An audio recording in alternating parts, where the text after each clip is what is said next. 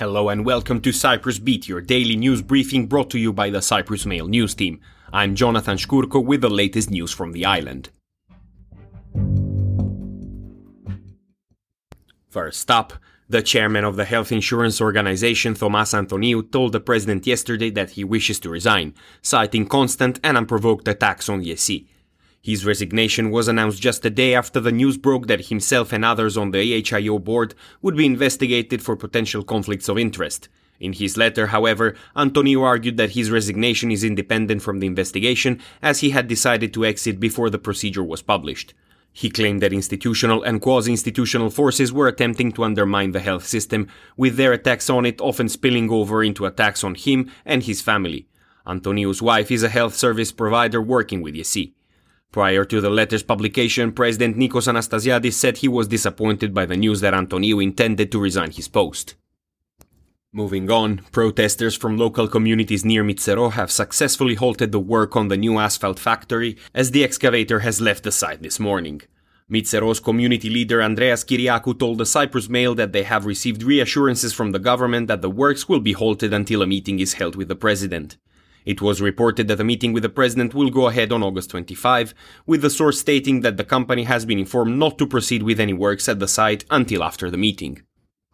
In other news, the Met Office has said that this summer is nothing out of the ordinary, despite what it might feel like. This year's summer is not hotter compared with previous ones, said Senior Meteorological Officer Michalis Mouskos yesterday, noting that no records have been broken. Mouskos said the heat waves were a combination of three parameters, namely temperature, humidity and wind, and so far this year Cyprus has not yet entered heatwave territory, which for the island would be above 42 degrees. The almost daily yellow warnings are issued for extremely high temperatures of around 40 degrees, but are not classified as heat waves.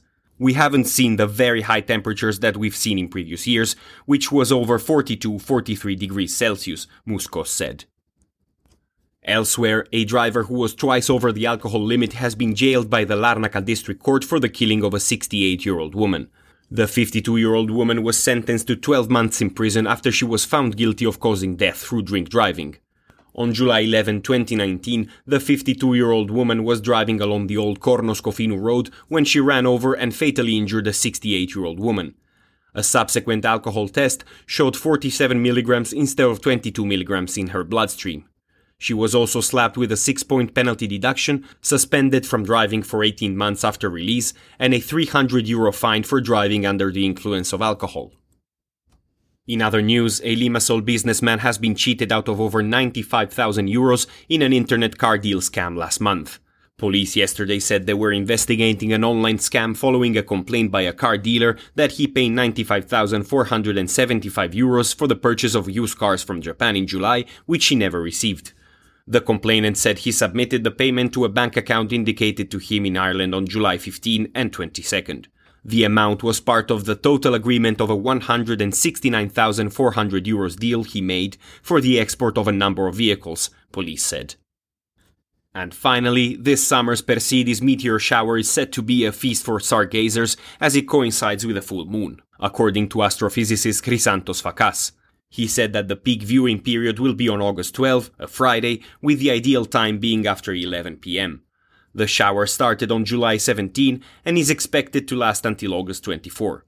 But for the peak viewing period on August 12, Fakas urged the public to attend a free public event hosted by the Astronomical Society.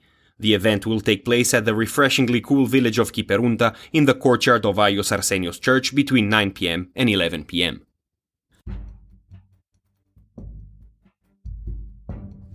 And that is all we have time for today. Thank you for listening. Cyprus Beat will return tomorrow. For more news, analysis and content, please visit cyprus-mail.com.